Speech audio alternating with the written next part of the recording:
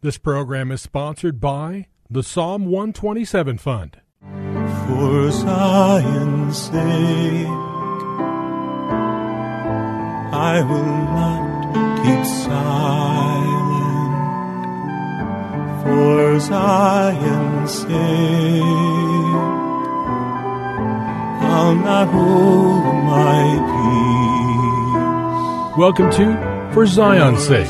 Isaiah 62:1 is taken directly out of the Hebrew Scriptures when the prophet Isaiah declared, "For Zion's sake I will not keep silent, and for Jerusalem's sake I will not keep quiet, until her righteousness goes forth like brightness, and her salvation like a torch that is burning." Your hosts for the program are Shelley and June Volk, Jewish believers burdened to see Jew and Gentile become one. Believers strengthened in their faith and for their Jewish kinsmen to come to the saving knowledge of Jesus as the Messiah, the Son of God. Bless the Lord and welcome to For Zion's Sake. We thank you for joining us. We're the Volks. My name is Shelley. And my name is June. Hi, everyone. It's good to be with you as we continue the theme that we started yesterday, and the theme basically is Pentecost. And we want to emphasize the fact that we need to understand the origins of things, and for that we need to go back to the Hebrew Scriptures. Specifically in regard to Pentecost, we're looking at Leviticus chapter 23. This describes the appointed times of the Lord, called the feasts of the Lord, starting with Passover, the first of the spring feasts, going on to the Feast of Unleavened Bread, the Feast of First Fruits, and then the Feast of Pentecost. In Hebrew it's called Shavuot. Then there's a long delay until the fall feasts, which include the Day of Atonement, the Feast of Trumpets, and ultimately concluding in the Feast of Tabernacles. And we need to see whether we come from a Jewish or a Gentile background, that this is really the demonstration of God's calendar. Passover is the freedom from sin, First Fruits is the resurrection, and Pentecost is the pouring out of the Spirit of God upon all flesh. And we see, Shelley, that in Passover, it was the blood of the lamb, the blood that was put on the lintels and the doorposts, that caused the Lord to pass over those homes so that the plague that was upon Egypt, the death of the firstborn, both humans and animals, would not affect the homes that had the blood. And we see that Jesus was our Passover lamb. We see with First Fruits, Shelley, that Jesus fulfilled that in being the resurrection, the first fruit. And in Shavuot, Pentecost, what we're going to be looking at is a very exciting event that took place in the upper room in Jerusalem. So the foundation for Pentecost, or Shavuot, is found in Leviticus chapter 23, beginning in verse 15 and going on to verse 22. And we encourage you to read all of chapter 23 in Leviticus because it describes the appointed times of the Lord. And we'll see the basis of Pentecost, Junie, right in these verses.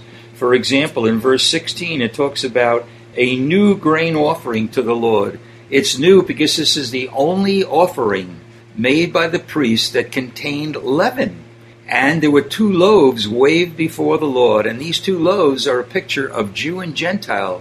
Even in this condition today, we're not perfect, so there's perhaps a little leaven in our lives that God is working out. But this is a picture of Jew and Gentile coming together. When we look at verse 18, we see specifically it says, an offering by fire. And we know that fire was an integral ingredient in the Feast of Pentecost when the fire of tongues fell on everyone in the upper room. In addition to which, and you pointed out yesterday, Junie, in verse 22, because there's an agricultural aspect to this feast. And it says in verse 22, when you reap the harvest of your land, moreover, you shall not reap to the very corners of your field, nor gather the gleaning of your harvest. You are to leave them for the needy and for the alien. I am the Lord your God. And yesterday, Junie, you pointed out that this is the basis for Ruth gleaning in the field of Boaz. Again, a picture of Jew and Gentile coming together. And again, this is a picture that Jesus came to earth to the Jewish people, but the gospel was to go to the uttermost parts of the world, and there was room for the stranger. And as we spoke yesterday, that Pentecost really is the conclusion of the redemptive process, and to show the importance of Pentecost and the need to be filled with the Holy Spirit, we want to go to Luke chapter 24, which really shows it biblically, the importance and the essential need to have the Spirit of God filling us to complete our redemptive process. So if you have your Bibles, turn with us to chapter 24 in the book of Luke, beginning at verse 13. Familiar verses, but we'd like to emphasize one aspect of this. And behold, two of them, meaning disciples, were going that very day to a village named Emmaus, which was about 7 miles from Jerusalem. And they were conversing with each other about all these things which had taken place. And it came about that while they were conversing and discussing, Jesus himself approached and began traveling with them. But their eyes were prevented from recognizing him. Isn't this amazing? They were with him for 3.5 years, and they could not recognize him here. And he said to them, "What are these words that you are exchanging with one another as you are walking?" And they stood still, looking sad. And one of them, named Cleopas, answered and said to him, "Are you the only one visiting Jerusalem and unaware of the things which have happened here in these days?" And he said to them, "What things?" You have to realize that Jesus must have had a great sense of humor, because he went along with them for a while. And they said to him, "The things about Jesus the Nazarene, who was a prophet, mighty in deed and word, in the sight of God and all the people, and how the chief priests and our rulers delivered him up to the sentence of death and crucified him. But we were hoping that it was he who was going to redeem Israel. Indeed, besides all this, it is the 3rd day since these things happened. But also some women among us amazed us when they were at the tomb early in the morning and did not find his body. They came saying that they had also seen a vision of angels who said that he was alive. And some of those who were with us went to the tomb and found it just exactly as the women had said, but him they did not see. And he said to them, O foolish men and slow of heart to believe in all that the prophets have spoken. Was it not necessary for the Christ, the Messiah, to suffer these things and to enter into his glory? And beginning with Moses and with all the prophets, he explained to them the things concerning himself in the scriptures. Let's stop there for a minute. Junie, these are incredible verses, because here they did not recognize Jesus, but he, the author of the scriptures, was explaining to them, beginning with Moses and the prophets, explained to them the things concerning himself in the scriptures. Because we know what Jesus said to the scribes and Pharisees. You search the scriptures and you think in them they have life, but they testify of me. So what greater event could take place than having Jesus explain the scriptures to us? And we need to remember that the New Testament was not written. That's right. So Jesus was seen in the Torah, in the prophets, and the Psalms.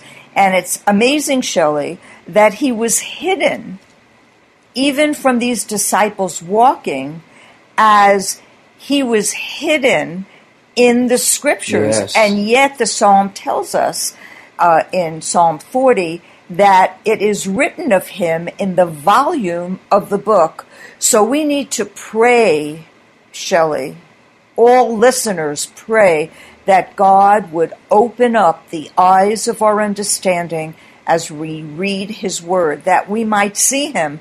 Because, you know, it's not in growing up and going to church or going to synagogue or having Bible studies in one home, even reading the scriptures. We need to pray that the Holy Spirit enlightens our eyes, that we might understand. Yes. Because as Jews, Shelley, we had no idea that Jesus was our Messiah, that he was the Son of God, that he was King of the Jews. We weren't taught that.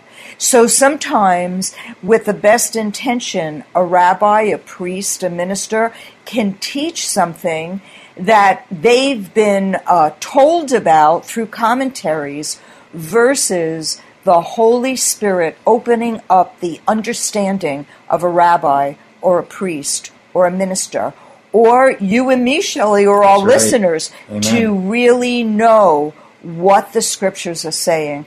And this is a wonderful example, Shelley, how these disciples walked with Jesus, heard him speak, and could not see that it was he who was speaking to them. Really. And, I think of a scripture in Psalms, for example. It says, "Thy word is a light to my path." And in other words, the word is the main ingredient in our walk with God. And yet, we need to understand there's something in addition to the word. I'm not relegating the word to any lower position, but something must go along with the word, because it was Jesus explaining, giving them understanding in the word. And yet, when we go on, we see that something more was needed. And Shelley, that something more is the Lord himself. Well, that's the Lord himself through the Holy Spirit, and that's the significance of Pentecost. But here, he explained the word, but there was still something more. And it went on, and then more disciples came. And then we go to verse 36, and it says, "And while they were telling these things, he himself stood in their midst, but they were startled and frightened and thought that they were seeing a spirit. And he said to them, Why are you troubled, and why does doubt arise in your hearts? See my hands and my feet, that it is I myself. Touch me and see, for a spirit does not have flesh and bones as you see that I have." And then it went on down to verse 44.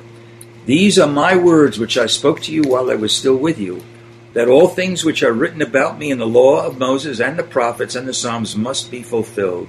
Then he opened their minds to understand the scriptures. Again, Junie, he explained the scriptures, and here it even says he opened their minds to understand the scriptures. And you would think that's it. Nothing else is required. Why didn't Jesus say, go and tell everybody about me? But he didn't do it yet. And we need to see that something more comes in as follows. He says, "And behold, I am sending forth the promise of my Father upon you, but you are to stay in the city until you are endued or clothed with power from on high."